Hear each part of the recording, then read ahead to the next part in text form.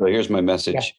It's basically, there's only three things that matter: ecosystems that the customers have, the relationships that the customers have that you want to have, and partnering to unlock net new logo growth and NRR growth. That's it.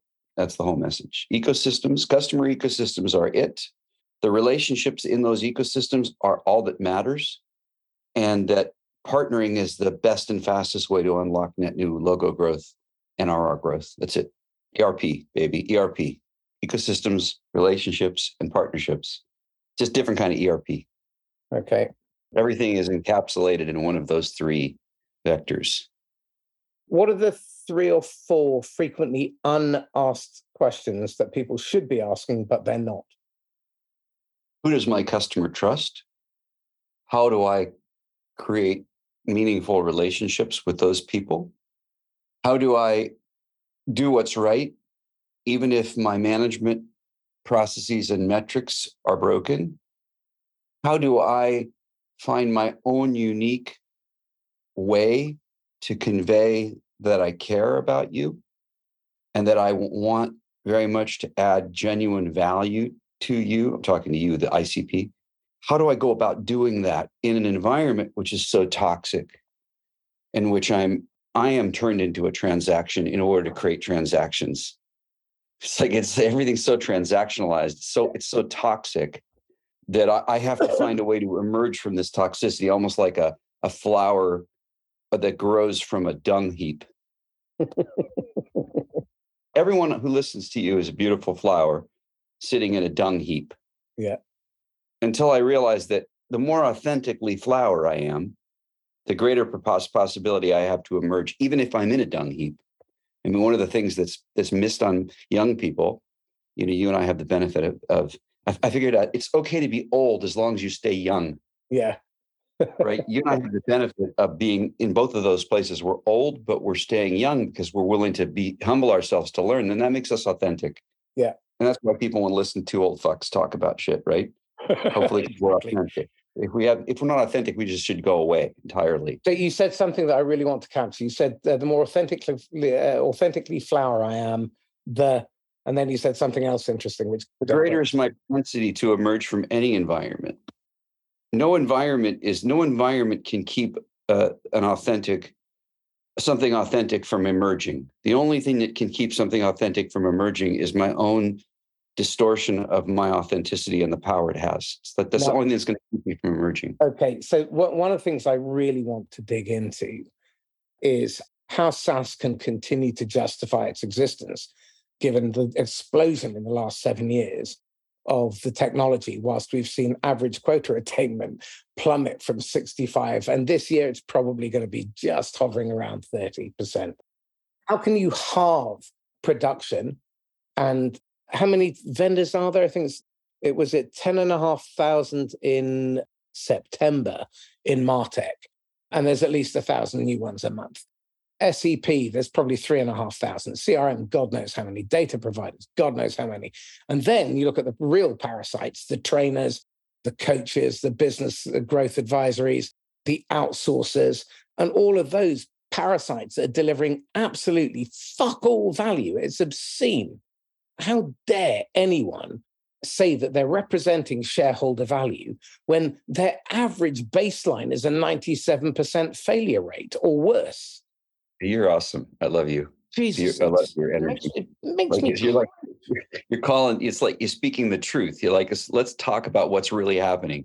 But the human cost is obscene. I did a post today because I've interviewed a bunch of really top performers. I mean, the top 1% of the top 1%. And almost without exception, they are broken human beings. Their pursuit of success was digging their hole in the wrong place. And most of them were trying to fill a void. If you look at I know we're getting kind of philosophical and meta level, but if you look at the distress of the planet, caused by the distress of humans that produces all of this garbage that is making us extinct, and you look at capitalism as a cause of the problem rather than a solution, which it is. It's part of the cause of the problem. And then you look at the machinery and the apparatus that then straps people to this broken machine called capitalism. And it's no surprise that we're winning by losing. These top performers are winning by losing. They're losing themselves. They're, like you said, they're broken human beings. That environment is unsustainable, fundamentally unsustainable, as is the stock price of a company that's unethical, as is the likelihood that any economic model will perpetuate in this kind of destructive environments. It's almost like part of being that flower that emerges from the dung heap is to recognize that not only do you need to be authentically yourself so that you can be a complete human being, but that will be rewarded with companies who do it right as new models emerge that are correct and are sustainable. It's almost like if you took all these MarTech companies and you put them into categories of, CEOs in the C-suite who get it and are in the process of moving to a new model. By a new model, I mean an ethical model. I mean a sustainable model. I mean, something that could actually last. There aren't enough of those yet. And so we're working for a whole bunch of C-suites that are broken human beings just with higher paychecks. So today, my guest is the inimitable and frankly, breathtakingly powerful thinker, Alan Adler. He is the founder of Digital Bridge. He's the founder of GoTo Ecosystems. And what's really fascinating is Alan is looking at the world through a very different lens.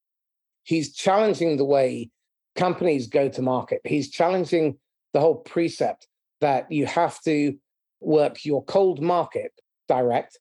We're going to look at the cost of going direct versus partnering versus ecosystems, because he's got some really radical ideas around whether the channel still has a future. And I'm really curious to dig into this because I see the way selling and customers wish to buy changing, in that it's going to have to be more cooperative and more collaborative. Because I read in one of your articles that the average enterprise has, 901 applications, and the average small business has over 100. In my business, which is myself and my wife, we have 25 more. So, Alan, welcome. Thank you, Mark. Thanks for having me. Today, we're going to really dig deep. But before we do, would you mind giving a quick introduction, maybe 60 to 90 seconds on your history, so people understand where you're coming from?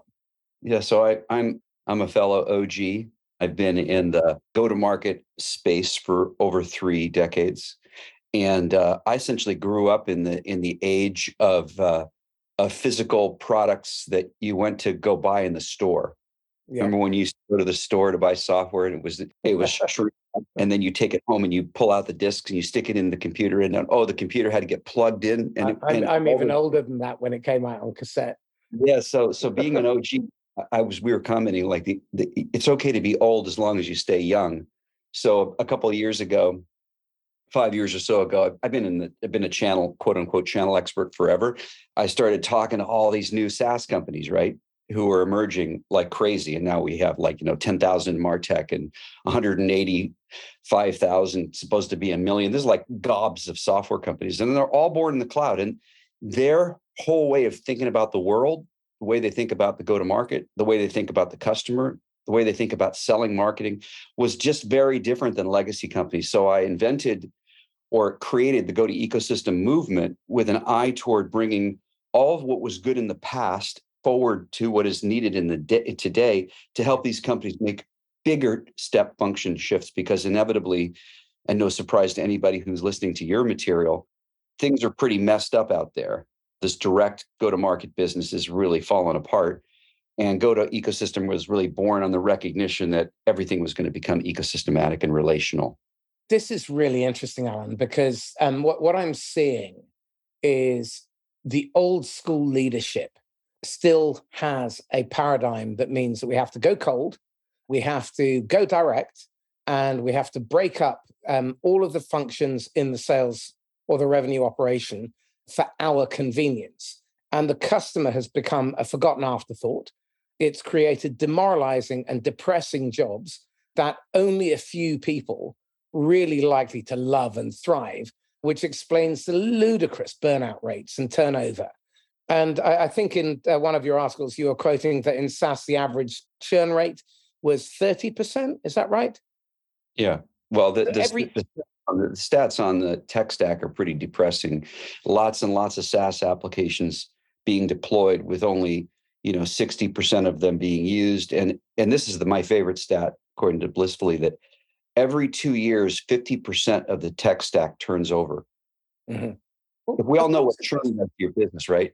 Of course it does, but think about it. So does your staff. So the people who are trained on it are no longer there.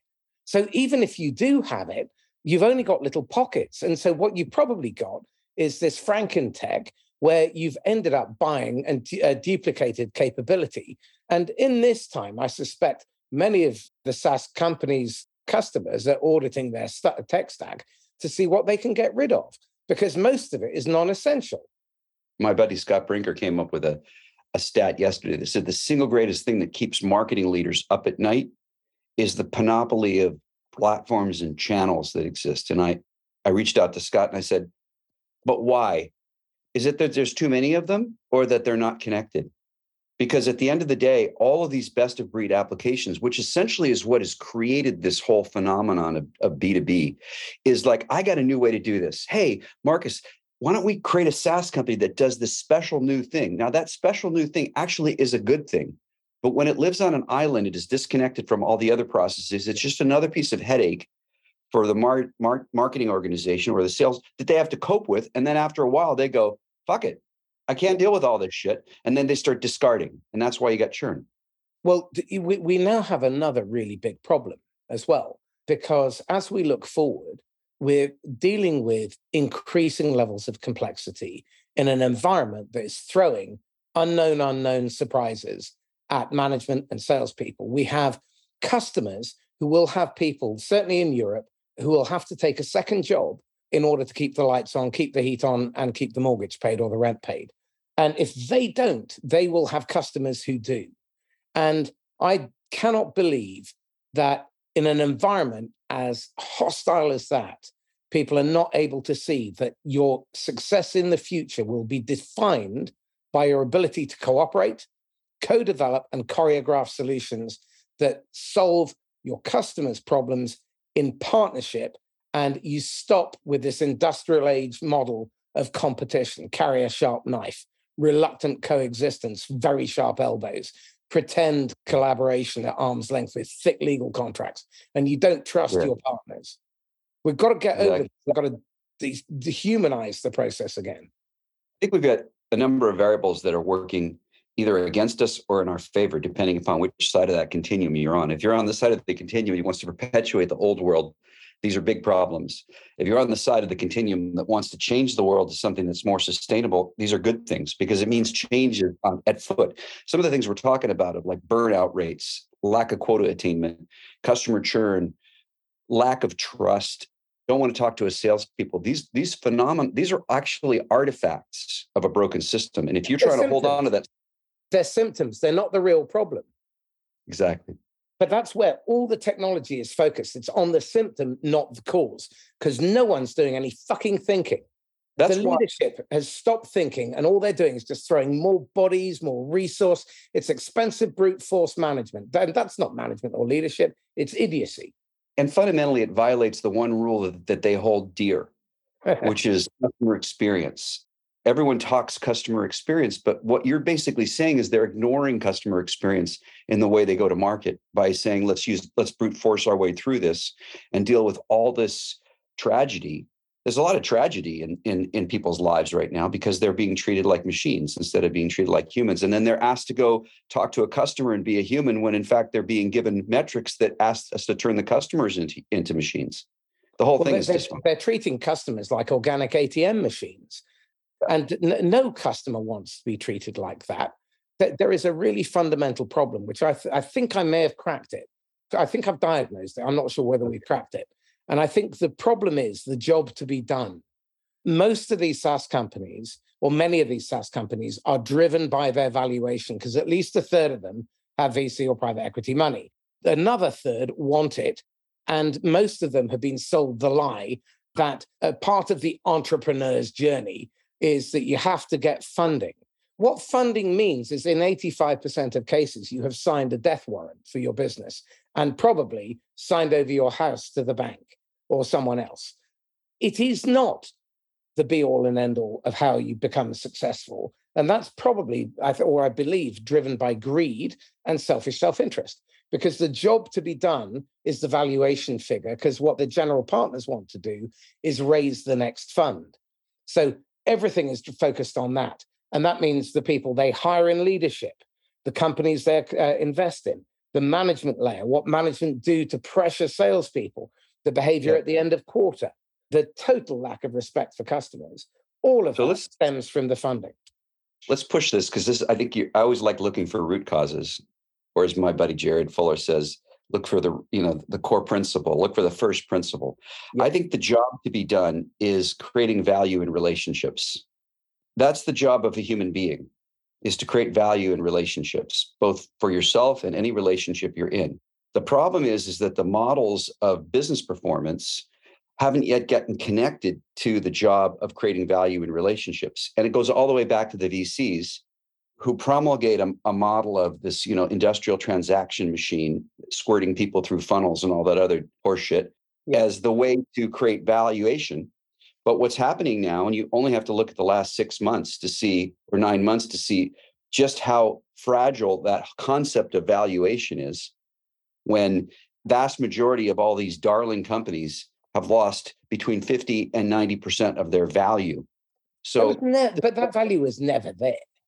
Well, that's the whole problem, is it's all fiction. Everything's a fiction. The way I look at things is that if you can get back to the first principle, if the first principle is creating value in relationship, then if you don't connect that creating value in relationship to performance and to valuation, you're on the wrong track, right? You're on a track that's ultimately going to lead to your demise, the demise of your company, and long-term unsustainable world. So we got to come back to first principles. If my job to be done is to create value in relationship and I'm in business, then I better be working for a company that values the creation of value in relationship. If I'm not, you're working for a company that's not sustainable.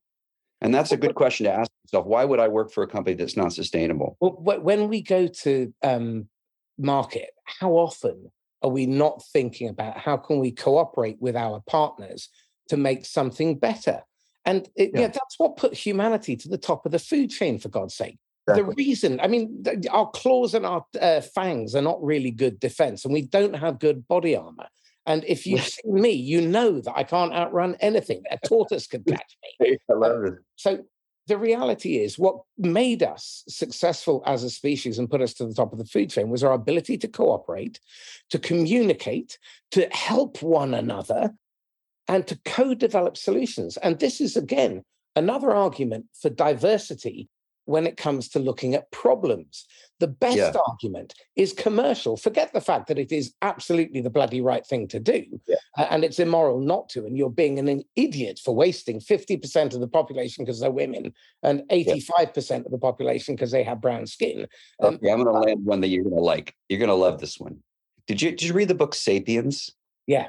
Okay, in Sapiens, which is probably the best book I've read in 10 years, just because the author, whose name I can't remember right now. Yuval Harari. Is just a genius, right? Yuval Harari, the guy's a freaking genius. He talks about the single factor which resulted in the domination of Homo sapiens. Do you know what it was? Partnering. Yeah. You know why? Because we were not the top of the food chain back in the day. We were getting eaten by lions. We're getting beaten up by the other sapiens who were stronger. They had bigger claws and they were stronger. The only way Homo sapiens really won is that when they were about to be threatened or wanted to dominate an environment, they would partner with other Homo sapien tribes and create a shared mythology of their value. And then they would go and attack the stronger ones, because as partners with other tribes that were also Homo sapiens, they could beat up the stronger ones. Yeah. And so our species is built on partnering and relationships. This is really interesting, because this week you've just, bloody brilliant. You've helped me create the connection here, because the single biggest reason for one lost, no decision is anticipated buyer's remorse. Now, most people, when they talk about fear-based response, amygdala hijack, they talk about freeze, flight, and fight. But there is a fourth response, which is flocking. So when you are threatened, you team up with other human beings, who are facing the same problem. And that may well be the evolutionary root of it. So what you're doing is when you're under threat, you gather together. And so what's interesting, according to Matt Dixon's recent book, The Jolt Effect, 52% of the 60% that end up in close, loss, no decision could be one, if the salesperson does not revert to ratcheting up the pain or try to sell the better future, but actually listens to the concern and comes side by side and partners with the customer to anticipate and neutralize the anticipated buyer's remorse, the regret and blame. Let's bring this to the present moment of like the challenge of a sales rep facing this dire situation. So far, we've talked very wacky philosophical about, the history of Homo sapiens. What does this have to do with making quota in a dysfunctional environment? So you just talked about flocking. Flocking is when someone goes to people they trust and gathers them around to determine whether or not they can find safety and security, or to plan of attack so that they can move forward. It's some form of defensive or offensive move that's based on the very principle that you said of human beings not having good claws and armor and needing to have partnership around them to succeed. Guess who they flock to? They flock to their ecosystem. Yeah. They flock to people they trust. And they do something like say, hey, would you make a referral for me? Because, I've been just talking to this sales rep. And by the way, to your data point, 53% of committed deals don't close. That's an interesting data point. You're doing your forecast to your CRO and you're saying, got these deals, 53% of them aren't going to close. You know why? Because when those customers flock, they go talk to people they trust. And the people they trust, I don't know about that product. People they trust are not your salespeople. Exactly. Right. So, Alan, this is where I think there is another fucking enormous opportunity. Everybody is obsessed with new business, all the real value. And they're also obsessed with data, big data. All the real value is in the CS. That's where the conversations are happening. That's where the small data is. And there's a wonderful quote from Jeff Bezos, whether you love him or hate him. And he says, if the data and the anecdote disagree, believe the anecdote. Now, that's relationship. That's people flocking, because that's people saying, I'm going to speak to another human being, because that's what we are. We are social primates. And trying to fight 3 billion years of evolutionary hardwiring is not going to work. So the point I would like to make is that with the partnering and with the ecosystems, what is the time frame that partners are looking at versus the direct seller? Time frame. Well, when we look back to the first principle of, I would always rather be walked into the door by someone that my customer trusts than go cold. No one will argue with this principle, right? No CRO in their or CMO is going to say, nope, we want to go cold, when I could show you a way to be walked in the door to somebody who's already trusted by the ICP. So as relates to the question of like trust the anecdote, not the data, the question of like, how does a sales rep deal with the flocking that then results in 53% of closed deals or 50% of committed deals not closing?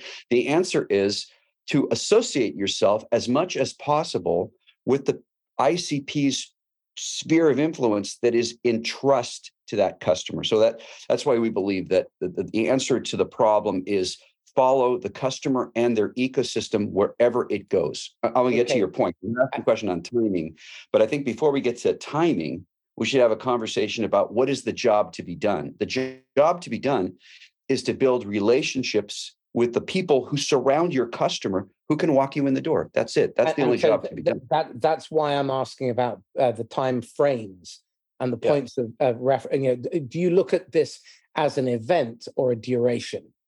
When you're looking at ecosystems, are you looking at deadlines or are you looking at durations when you're building your pipeline, when you're building relationships? Latter, because relationships don't exist in transactional frames. They exist in over time. Okay. So if I think about if I'm committed to my job and I say I'm going to stay at this job at least a year, and if you're not going to stay at a job for a year, what are you doing? It's like you got to have some time for yourself to incubate, learn the tech, learn the routes, learn the routes, learn all the different dimensions. And then the very first thing you want to do is you want to say, I can't work with all these customers, influencers. There's too many of them.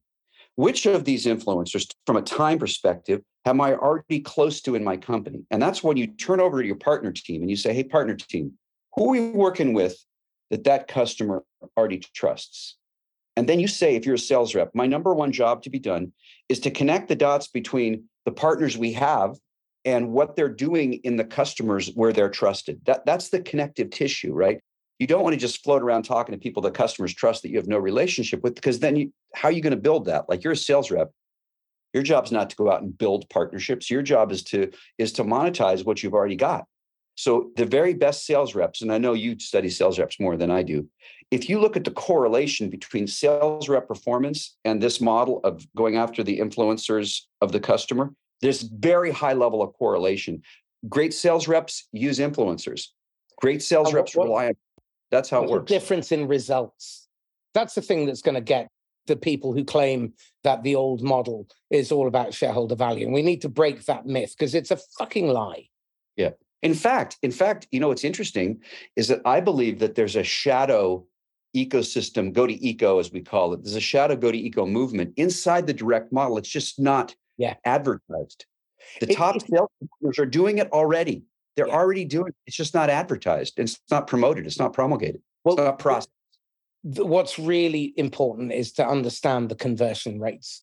When you're selling cold, the stats are roughly 3 to 5% of sales cycles that you begin that are real will end up in a buying decision.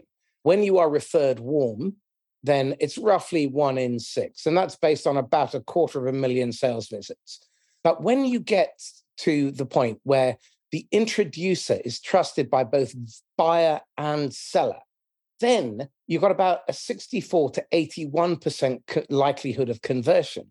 Now, when you consider the cost associated with getting one complete sales cycle to final decision, and if you have to do that 20 times, 6 times, or 1.2, I know which one I would want to do, because what I'm looking for is certainty, and I want profit. And then I don't have to go to investors, so I can dilute my stock. That's right. Yeah, you're 100% right. And in fact, what's happening today in this kind of like shadow go-to-eco, which is, again, the sales reps that are doing it well, who aren't advertising it as the go-to-eco, they just call it direct selling. Mm-hmm. And of course, any smart direct sellers figured out what you're figuring out, that like 86% of the customers actually want to start their buying journey with a referral, 70% higher conversion rates when you're coming in with a referral. The deals are a third bigger. They close twice as fast. And all the stats you said, it's like you'd be a moron if you're a sales rep and you said, oh, I got a new job. I'm going to go talk to the partner people, and I'm going to design my entire system of engagement with my customer as a function of second-party data. That's an important thing to talk about, that exists in the account that's free. And what does second-party data say? It tells you where your partners have already got customers, which, guess what that means? Referral. I was working with an AI company last year, and the data was really explicit. It was telling us that the biggest deals come from a seller's third generation. So not me knowing you, not me knowing you knowing Jay, not me knowing you knowing Jay, but him knowing Glenn. And Glenn is where the real money is. And I have to understand that I need to find my pathway of least resistance to get to that person. And I probably want to find many pathways, because the people who I'm dealing with may consider me a threat or a block. So I need to find the different stakeholders. I have to multi-thread within the account. I need to build relationships over the medium to long term. But everything in direct sales is fixated on the quarterly reporting and this massive, ludicrous obsession with growth at any cost, and not building a sustainable business. So tell me why ecosystems are going to help founders create businesses that will survive the next 5 or 10 years. Oh, that's a layup. Yeah. So first and foremost, Marcus, you and I both know that customers have existed in ecosystems since time immemorial. Absolutely. There's not a single customer in any market, in any industry, in any time frame who doesn't have an ecosystem. Ecosystems, simply put, are the connective tissues of value creation for your customer, the connective tissues of value creation. So when I talk about a connective tissue, I'm talking about a systems integrator who's been working with that customer for 5 years and is talking to the C-suite. It's the trusted tech stack that's been there and isn't churned. It's providing all of the system of reference and the system of engagement data that's giving the customers what they need to run their business. I'm talking about the consultant or the community member who is providing all of the grist for the referrals and opportunity creation. And that's the ecosystem. You notice I didn't use the word partner because it's irrelevant. What's relevant is who are the customer's trusted people. They're the partners of the customer. They may or not be your partner. But the first starting point is that any founder who's going to market today, instead of just being perseverating on product market fit and this idea that they can take their little widget and demonstrate value by showing that the customer really wants it, which don't get me wrong, that is important. You have to have good products. But if that product is not integrated into the customer's ecosystem, the chances of you being successful are close to zero. So this is the problem that founders have, is the partners just starting to wake up to the realization that product market fit and what I call solution ecosystem fit have to harmonize together. You have to put them together, make your product really good, and then make sure that that works into the context of a solution that is relevant to the customer ecosystem. That's the left and the right hand of a startup in 2022. To just build on Alan's point, a great example of a seller who played the ecosystem brilliantly is my old AE from back 20 years ago. I found him through LinkedIn, and he'd been working on a deal that was originally looking around 5 million with BP. He engaged with the partners, Accenture, who helped get him into the C-suite. 12 months later, they signed off a $100 million deal. That's the power of ecosystems. It's a 20x higher average order value with the same amount of effort and far higher probability of success. Stop beating your head against the wall and then blaming the wall for your headache. The reason that your salespeople are underperforming is because you are you're making them dig in the wrong place. That's right. Now, the challenge in institutionalizing this thinking, if you show someone a gold mine and you give them a shovel, they're going to dig unless the shovel is a tiny little spoon. So right now we've got a gold mine of the customer ecosystem sitting beneath us. Like if 86% of companies begin their buying journey with a referral and you're going direct, you're only talking to 16% of the TAM. So if I said to you, hey, underneath the ground is 86% of the TAM, here's a tiny little spoon and start digging. After a while, you're going to get very tired because you're not going to get to the gold. That's basically why ecosystems and partnering live on an island, because they're basically running around with tiny little spoons. So at the end of the day, what the CRO has to do is they have to say, I'm going to work with the partner organization to make a big spoon, ultimately a giant drill, to open up that partner ecosystem and actually do it. But there's a lot of tension and push-pull because the CROs are going, yeah, but you got this tiny little spoon. I don't want to use it. Well, that's kind of the CRO hitting their head against the wall, as opposed to joining hand in hand with the partner organization to say, we're gonna mine this thing and we're gonna really crush it. And that's the existential challenge that the partner organization faces today, because they don't know how to talk to the CROs because they're still got their head in the sand. So you've got such a high level of complexity. There's all this interdependence, and you've got multiple data sources, some that you bought, some that you've self-generated, most of which are probably out of date. Your CRM system, let's pretend 20% of it is valuable and 80% of it is full of shit. That's meant to be your central system of record, by the way, upon which you're basing all of your hiring and investment decisions. Good move. And you've got different technology that doesn't necessarily play nicely. The automation is clunky. The integration doesn't necessarily work. Data gets lost. There are manual processes. You've got to move stuff around. How the hell do you streamline all of this? Yeah, I think the first thing you do is you wake up to the power of account mapping to your partner's customers. I really want to emphasize this. If anybody who doesn't understand partner ecosystems walks away with any single thing, it is the power of account mapping to your partner's customers. So let's play a little game. Every single stat that you and I have just quoted off says that if you could go in with a referral, you always would. You'd be a moron not to. Furthermore, it will actually allow you to build rapport with your ICP, because when you do that, you're actually you're not trying to shove something up their ass. You're actually coming in through the front door with a trusted partner. What guy who goes to the bar doesn't want, a really pretty woman to say to the other pretty woman that they would like to have a date with? What a nice guy is Marcus. Marcus is the nicest guy. And, we've been friends for years, and I had an opportunity to talk to him, and wow, Marcus, he's the nicest man I've met in the last 3 months.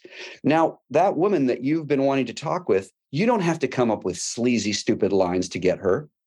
You just have her friend says, and then she says, Marcus, could we go have a chat? Because man, I love Barbara, who introduced you so much. And I just trust her. I'd love to talk to you. And you're like, wow, talk about an SQO. Well, that's the best sales qualified opportunity I've ever seen. And so account mapping to your partner's customers is basically getting Barbara to introduce you to the girl that you want to go out on a date with. Right. Okay. So this is, again, another really important point that we've got to build on with Alan, which is you better be fucking prepared. Your partners are hand delivering you to highly valued, well-curated, loyal customers. Your obligation is to protect that relationship above everything else. If they tell you to pull the plug, you pull the plug. You communicate with them. You've got to respect that relationship, because there are multiple relationships going on once they've introduced you. There's your relationship with the customer, there's your relationship with them, and there's all three relationships. And exactly. The thing is, that is complex, it's sophisticated, and it requires practice, it requires real dedication to the relationship, and it requires intimacy. You have to get close to your partners. And intimacy does not come from picking up the phone and saying, Alan, what you got for me this month? Nothing? Oh, right. Okay, speak to you next month. And then that's it. Because you deserve to be given the ghost on that one. You bring no value. And intimacy is built on reciprocity. Yeah. Anybody who's been in a relationship knows that the last thing you want to have is a relationship with someone that says, what you got for me? All the relationships I know that are any good that I've built as I say, Marcus, I'd like to be a support to you. How can I help you today?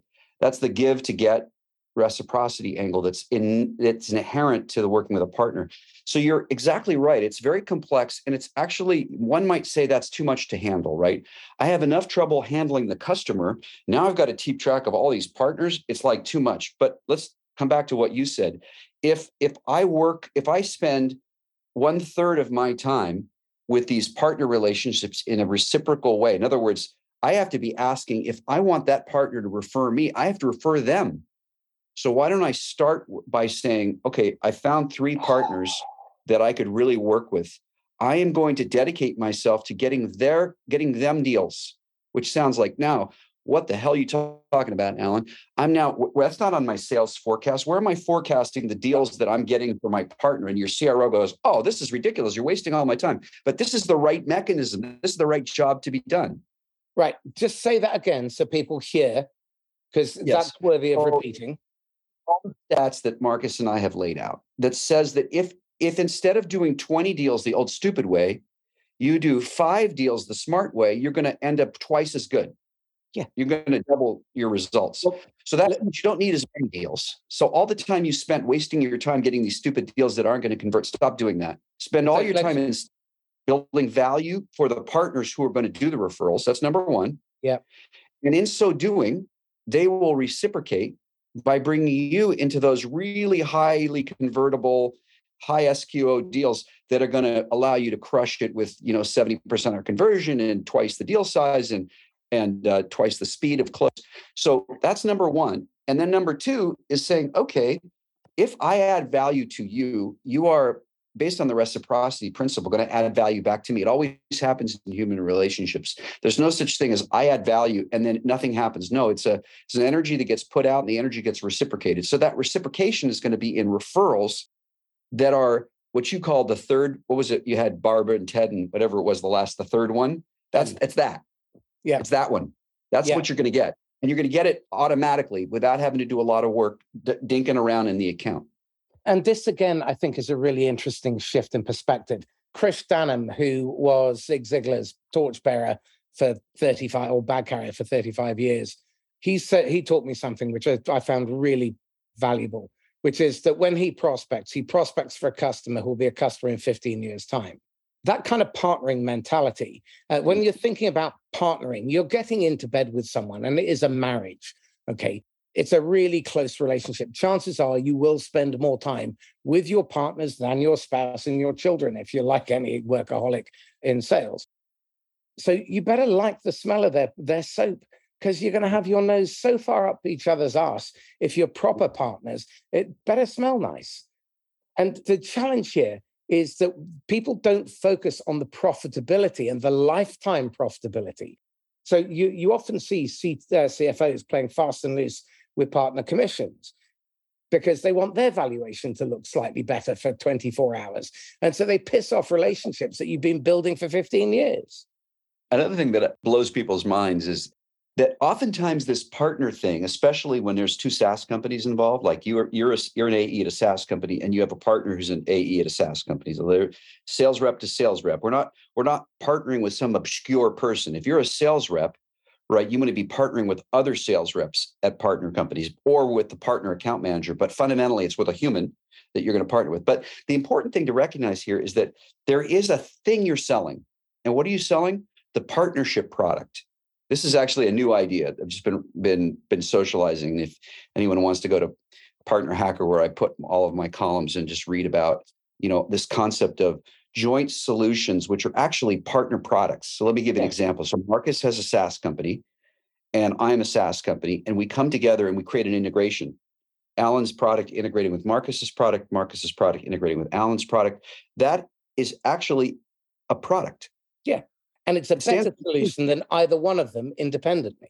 Exactly. It is based on use cases. It's based on testimonials from customers. It's based on value propositions that are articulate and specific.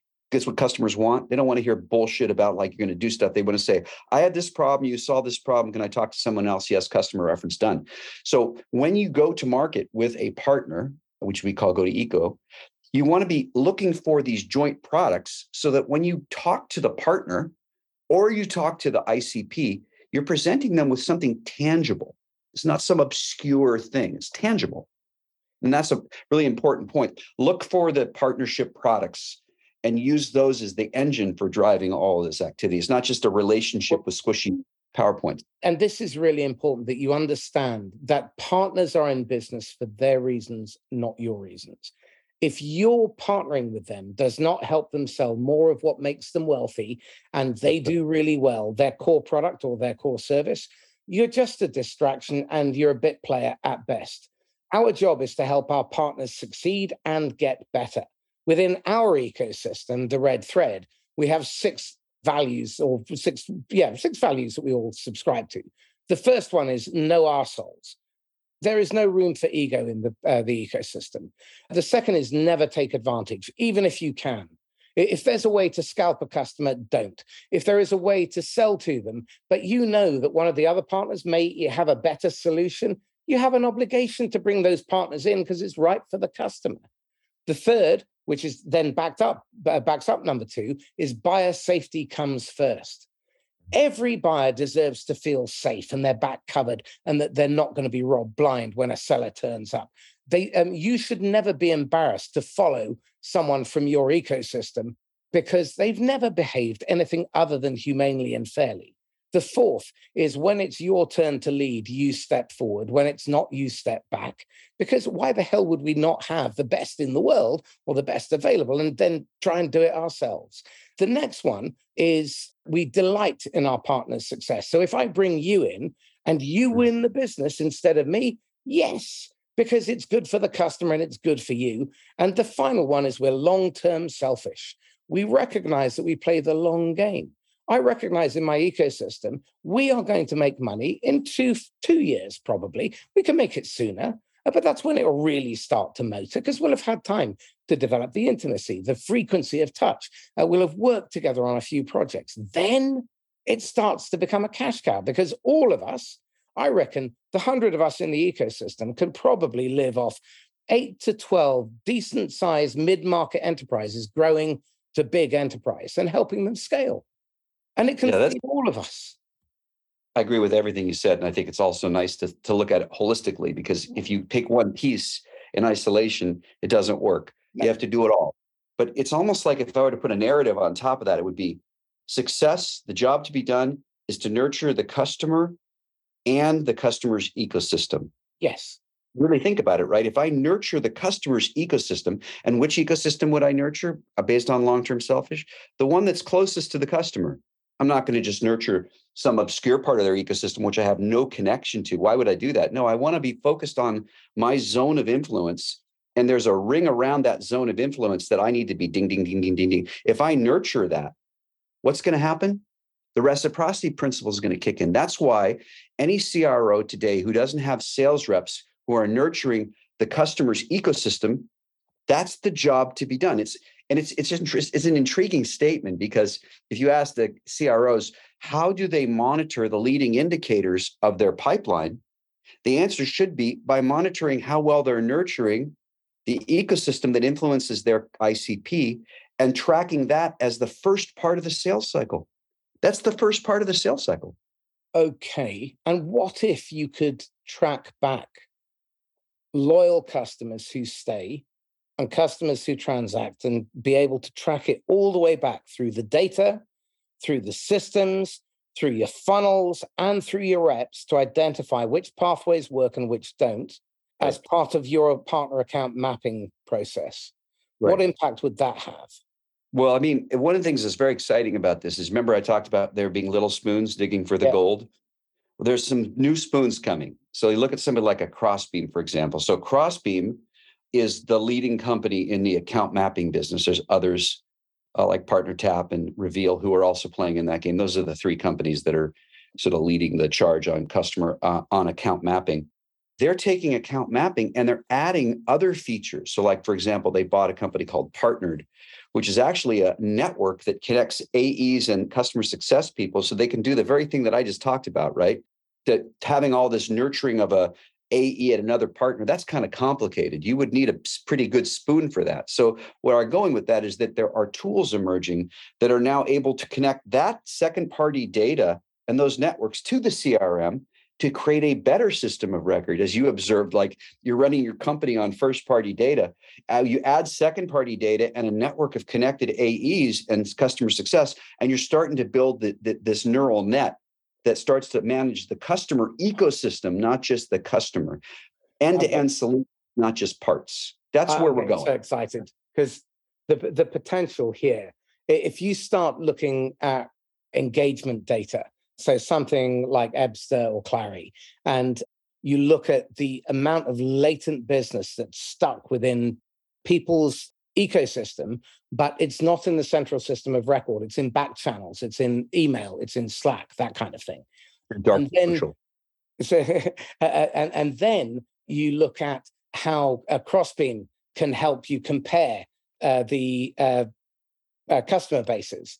That kind of thing is really fascinating. And then you have this AI on top that allows you to map the pathway of not only of least resistance, but the ones that are most likely. So, for example, it's now possible for you to map which funnel Bob closes best. And he closes 12% on this funnel, but 87% on this one. Don't give him the 12%. Give those to Fred, who's got 47% conversion on those. And being able to really precisely narrow that down. And then you add to that a technology stack like Connect and Sell, other data cleansing. And you can now have reps speaking to 6 to 20 people an hour who pick up the phone, who are absolutely in your hero 5-star ICP, and do so through a personal hot introduction by a third party who's trusted by both sides. And my question here is, why on God's earth are we not applying the principles of that fantastic outbound motion into the hot market?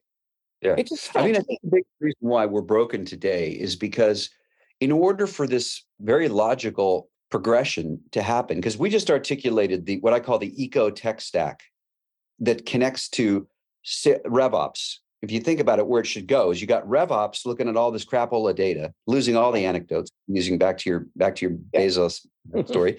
And what we're doing is we're bringing the anecdotes back. And by the way, second party data is not anecdotal. It's someone else's first party data.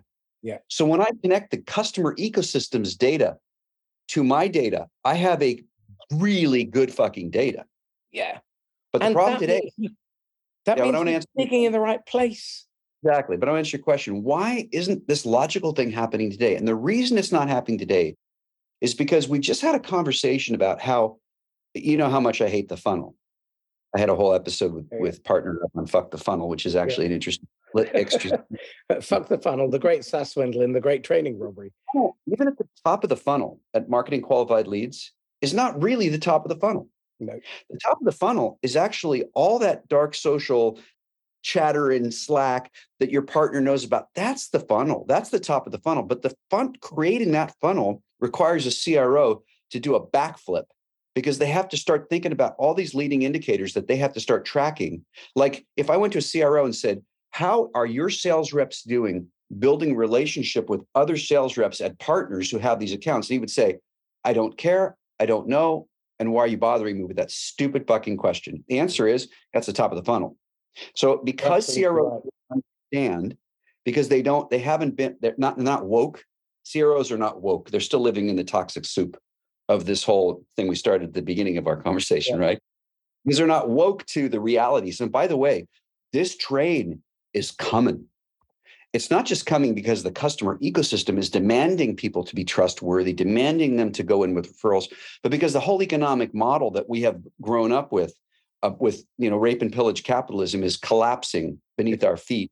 And any CRO doesn't see that is better be looking for a job because that company, if it's unethical, is not going to survive. That's a whole nother discussion. But the reason that they don't get this right is because they haven't built that top of funnel mentality to the customer ecosystem.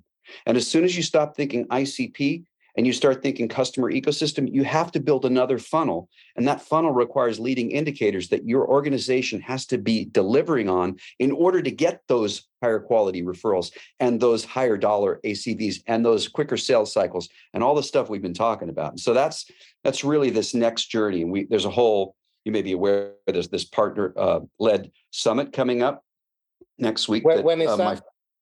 Doing. It's November 7th to the 11th, happening. Just go to partnerhacker.com and register for PLX. Or you can go to PLX Summit, plxsummit.com.